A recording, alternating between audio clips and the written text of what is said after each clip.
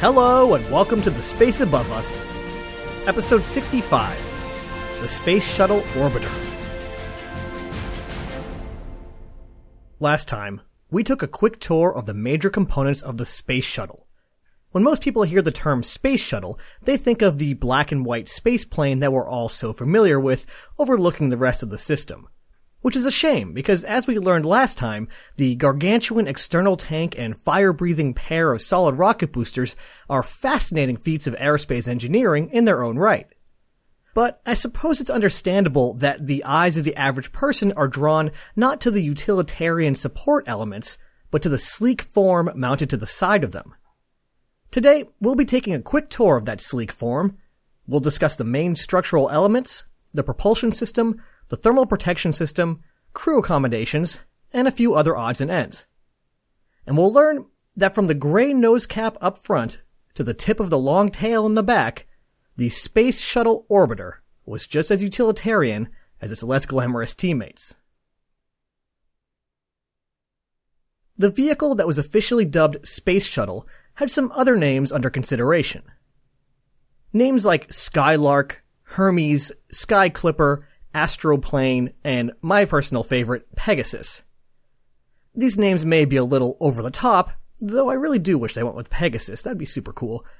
They do speak to the elegance and epic nature of the space shuttle. It was a new spacecraft for a new era, ushering in a new paradigm of human spaceflight. The orbiter itself resembles a medium-sized airplane. It has a tapered nose up front, a large crew cabin, the main fuselage, a tall tail, and numerous engine bells sticking out of the back. The main structure is flanked on either side by its distinctive thick delta wing. It measures 122 feet from front to back, 56 feet to the top of the large tail, the vertical stabilizer, and 78 feet across the swept back delta wing, weighing in at about 165,000 pounds when empty. That's 37 meters long, 17 meters tall, 24 meters across, and 75,000 kilograms. The vehicle was enormous for a spacecraft, but doesn't quite compare to modern jumbo jets. In fact, at first glance, it almost looks like it could have easily been stacked on top of a 747. Let's revisit that one later. The vehicle is mostly black on the bottom, thanks to the vast thermal protection system, and mostly white on the top, but with regions of gray, yellow, and black peppered throughout to protect and call attention to specific areas. Let's start our tour at the back. One of the shuttle's most distinctive features is also one that was dead weight for the entirety of the mission after orbital insertion: the Space Shuttle main engines. All the way in the back, just below the vertical stabilizer, are the three black bells that comprise the visible portion of one of the most advanced propulsion systems ever created, the Aerojet Rocketdyne RS-25. Each bell was 10 feet long and 8 feet in diameter, with the ribs and pipes responsible for strengthening and cooling the structure surrounding the exterior. But the bell is only the most noticeable part of the engine. Just inside the orbiter's aft structure is the rest of the engine, which looks like the worst nightmares of a plumber and the worst nightmares of an electrician had a baby, who then had a nightmare. A rocket engine's job at a high level is to direct fuel and oxidizer into a combustion chamber, mix them, burn them, and then direct the exhaust out the back. And the SSME, of course Space Shuttle main engine was immediately shortened to SSME, does that just like any other rocket engine. But since the space shuttle was reusable and had challenging payload requirements, the engines had to do their job extraordinarily well, delivering both power and efficiency, but also reliability. Normally a rocket engine only has to work for a couple of minutes. The 5 F1 engines at the base of the mighty Saturn V didn't even burn for 3 minutes before they were left to crash into the ocean. Each SSME would be called upon to burn for 8.5 minutes, and then do it again and again on subsequent flights. One good quote I saw compared it to making an Indy car with a 50,000-mile warranty. In order to deliver its 400,000 pounds of thrust, the engines needed a lot of fuel and a lot of oxidizer, fast. To accomplish this, 4 incredible and often underappreciated pieces of machinery were developed. The high and low pressure fuel and oxidizer turbopumps. Turbopumps are basically what they sound like. Pumps. But like really fast. They rapidly pump fuel and oxidizer out of the storage tank and into the engine's combustion chamber. But the pressures demanded by the SSME, which gulped oxidizer at a rate of over 1,000 pounds per second, would create too great of a pressure differential. You can't just go from the 35 or so pounds per square inch of the external tank straight to the 6,200, yikes, psi generated by the turbopump. You'd end up with cavitation, or little vacuum bubbles in the fluid, which engines super don't like. One moment you're chugging through nice thick propellant, and the next there's nothing holding you back but empty space, so you suddenly lurch forward and put a lot of strain on the system. So in addition to the high pressure fuel pump and the high pressure oxidizer pump, there were also 2 low pressure pumps. Low pressure is a relative term here. Fuel and oxidizer would exit the pump at around 12 times the pressure found in a typical kitchen pressure cooker. The high-pressure fuel pump rotated at 35,000 RPM and generated 62,000 horsepower all on its own. Oh, and these miracles of machinery would have to do all this while pumping and being cooled by 2 of the most cantankerous fluids available, liquid hydrogen and liquid oxygen. Liquid hydrogen is ultra cold and so small on an atomic scale that the slightest leak is guaranteed to be found. Liquid oxygen is corrosive and you just need to look at it wrong to make it explode. Once the propellants made it to the correct pressure, they were then injected into the main combustion chamber and burned at around 3,000 psi before being directed out the nozzle. The engines were so difficult and were such a cause for concern that the contract for their development was actually given out before the rest of the space shuttle had even been approved. But I guess all the hard work during development paid off, because in 135 flights they never did suffer the catastrophic failure that had kept propulsion experts up at night. Each engine was mounted on a monster-strong gimbal, allowing the engines to control pitch and yaw. By twisting each engine independently, they could also perform a roll maneuver. And if all that wasn't hard enough, the engine was also throttleable. It could throttle all the way down to 67% of its rated power level, which helps it get through max Q. The Space Shuttle main engine is a seriously impressive piece of work. But the SSMEs weren't the only rocket engines on board the Space Shuttle Orbiter. Which is good, because once the external tank was jettisoned, depriving them of propellant, they weren't good for much. I guess in a pinch you could maybe wiggle them back and forth to get some attitude control, but I doubt it. On either side of the back or aft section of the shuttle, flanking the tail, are 2 large pods. On the back of these are engine bells that would have looked impressive if they weren't placed right next to the SSMEs. These 2 pods are the Orbital Maneuvering System, or OMS. With the SSMEs out of commission, the shuttle needed a way to alter its orbit once in space, be it for rendezvous phasing, tweaking their initial insertion orbit, or dropping their perigee when it was time to come home. Compared to the SSMEs, the OMS engines were pretty straightforward. In fact, they were essentially just giant reaction control thrusters. Inside the pods were large tanks of the hypergolic propellants monomethylhydrazine and nitrogen tetroxide. Hypergolic fuels, again, are fuels that require no ignition source. Just throw them together and they'll burn. They're simple, reliable, and effective, but with the trade-off being that they're incredibly toxic. The 6-foot engine bell sticking out of the back delivered 6,000 pounds of thrust and was designed to be capable of 1,000 restarts. With the SSMEs and OMS engines covered, we still have a few more engines to look at. Actually, 44 of them. That's right. By my count, the orbiter had 49 engines on it. The 44 extra engines make up the reaction control system and were small thrusters placed strategically around the orbiter to perform attitude control. 16 of these engines were in the nose of the spacecraft, with 14 of those being 870-pound thrust primary thrusters and 2 being 24-pound thrust vernier thrusters. On the back, each OMS pod had 24 primary and 2 vernier thrusters each. 870 pounds is one hell of an attitude control thruster, but the shuttle was a pretty big bird. Fun fact, if you look closely at space shuttle launches at the moment of ignition, it's not uncommon to see several large holes appear in the back of the orbiter. They're especially alarming since the holes look jagged and unplanned. In reality, these are simply some thin covers over the RCS thrusters rupturing due to the extreme conditions around the SSMEs. Before launch, they help protect against rain and keep stuff like bugs out, but are no longer required once they light that candle. Moving forward from the SSMEs and OMS pods, we find the payload bay. The heart of the shuttle, this is really what it's all about.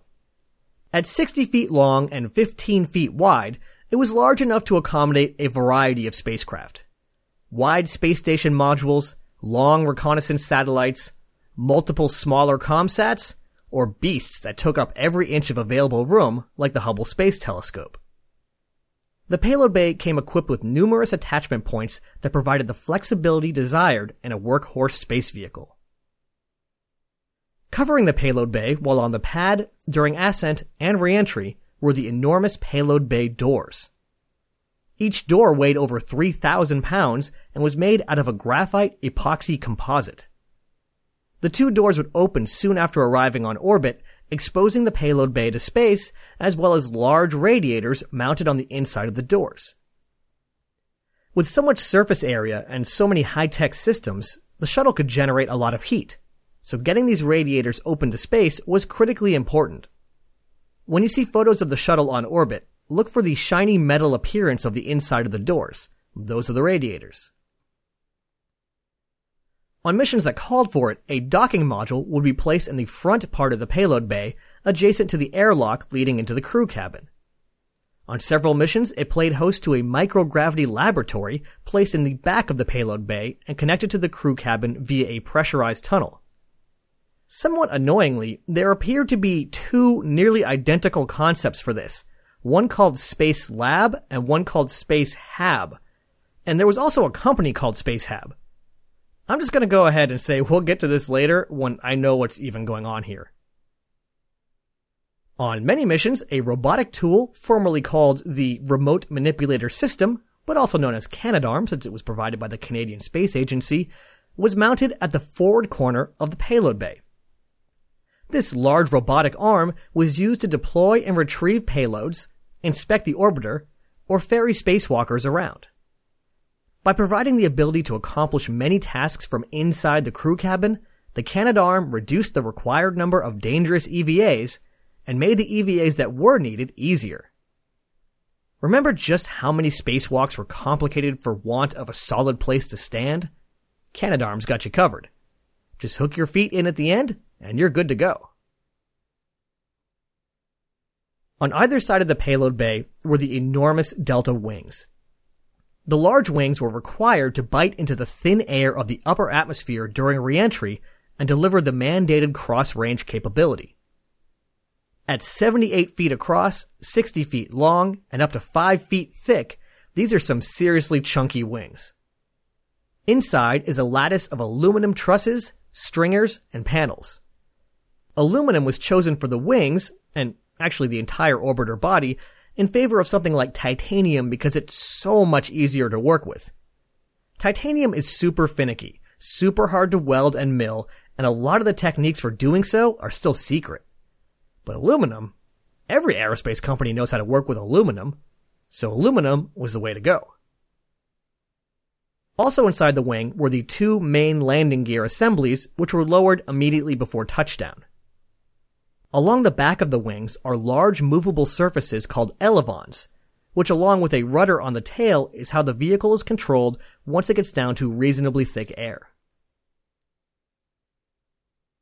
The leading edge of the wings, which would take the brunt of the heat from re-entry, were made out of rounded sections of a unique gray material known as reinforced carbon-carbon, or RCC. I'm mostly sure that this was actually developed for the X-20, aka Dinosaur, but had some trouble double-checking that, so take it for what it is. And what it is another excuse to say dinosaur. RCC is capable of withstanding absurd temperatures. It actually gets stronger as it gets hotter. The trade-off is that it's brittle, which is not a quality you really want in a critical component.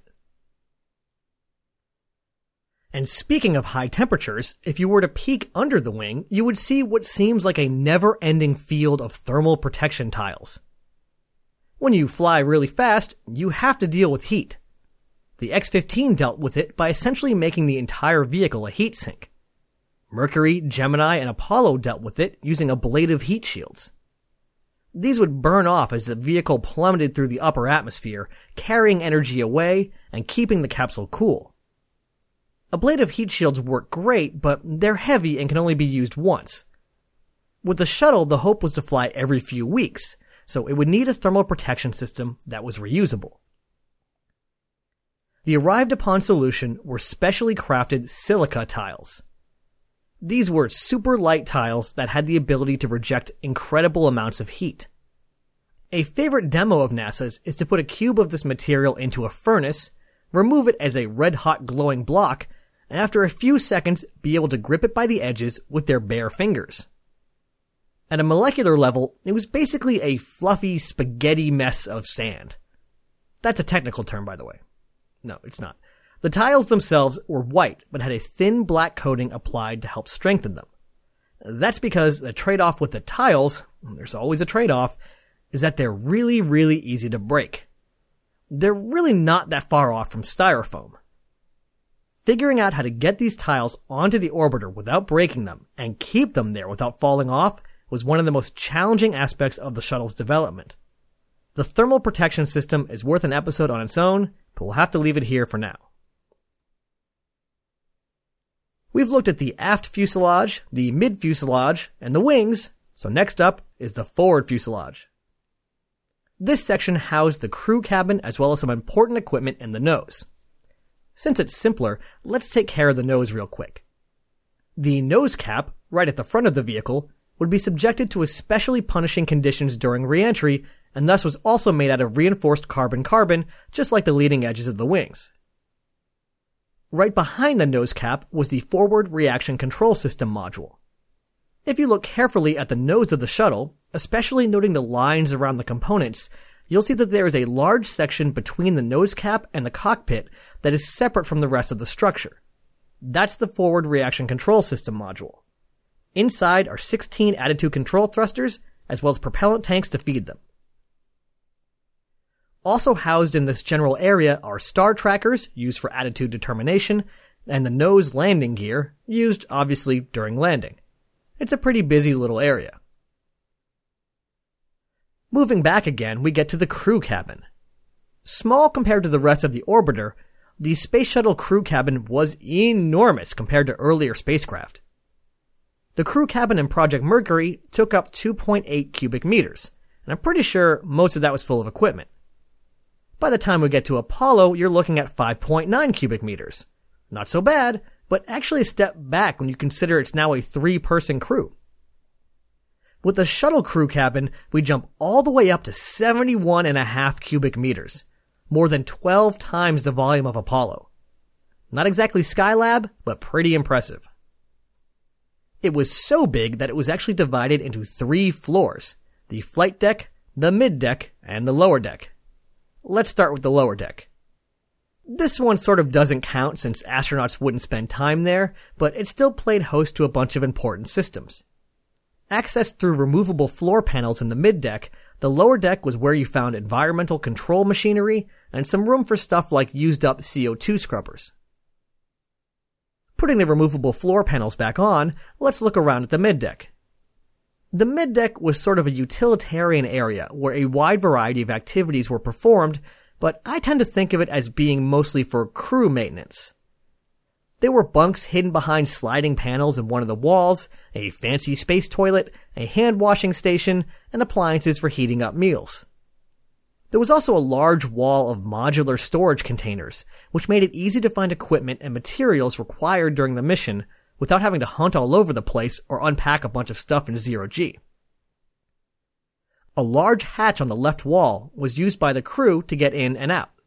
But to sound official, let's say crew ingress and crew egress. During a typical mission, seats were attached to the mid-deck floor to accommodate 3 crew members. Once reaching orbit, the 3 seats were removed and stowed. Other than the one sitting next to the small window in the hatch, no one down here got much of a view during ascent, just a bunch of storage containers. At the back of the mid-deck is the airlock, which I mentioned during the payload bay section. This was actually pretty adaptable. It was possible to place the airlock physically inside the mid-deck, or just outside it in the payload bay. It was a sizable cylinder about 7 feet tall and 5 feet in diameter. Pretty tight for 2 people suiting up in bulky spacesuits, but things tend to feel a little roomier in zero gravity. Alongside the aft wall of the mid-deck was a ladder that led up to some openings in the ceiling to the flight deck. And of course, once on orbit, this wasn't really required since astronauts just float on up. The flight deck is the control center of the orbiter. And compared to the Apollo command module, it must have felt like it had fallen out of a wormhole to the future. Long ago, I used the collective noun a bewilderment to describe the intimidating number of switches, displays, and readouts in the Apollo CM. Well, like everything else, the shuttle amped it up a bit. More than tripling the Apollo quantity, the shuttle flight deck had over 2,000 controls and displays. This included switches, buttons, wheels, control sticks, meters, CRT displays, and more. And instead of 5 small windows, the flight deck had 10 enormous windows. Standing at the aft wall looking back, you'd see 2 windows into the payload bay and 2 windows above you on the ceiling, making it easy to monitor an EVA in progress, a satellite being rendezvoused with, or a payload being prepped for deployment. This is also where the controls for the remote manipulator system were located. The windows provided maximum visibility for getting a tough job done. During launch on a typical mission, there would be 4 seats on the flight deck, 2 in the front and 2 in the back, with the back 2 being stowed during the mission.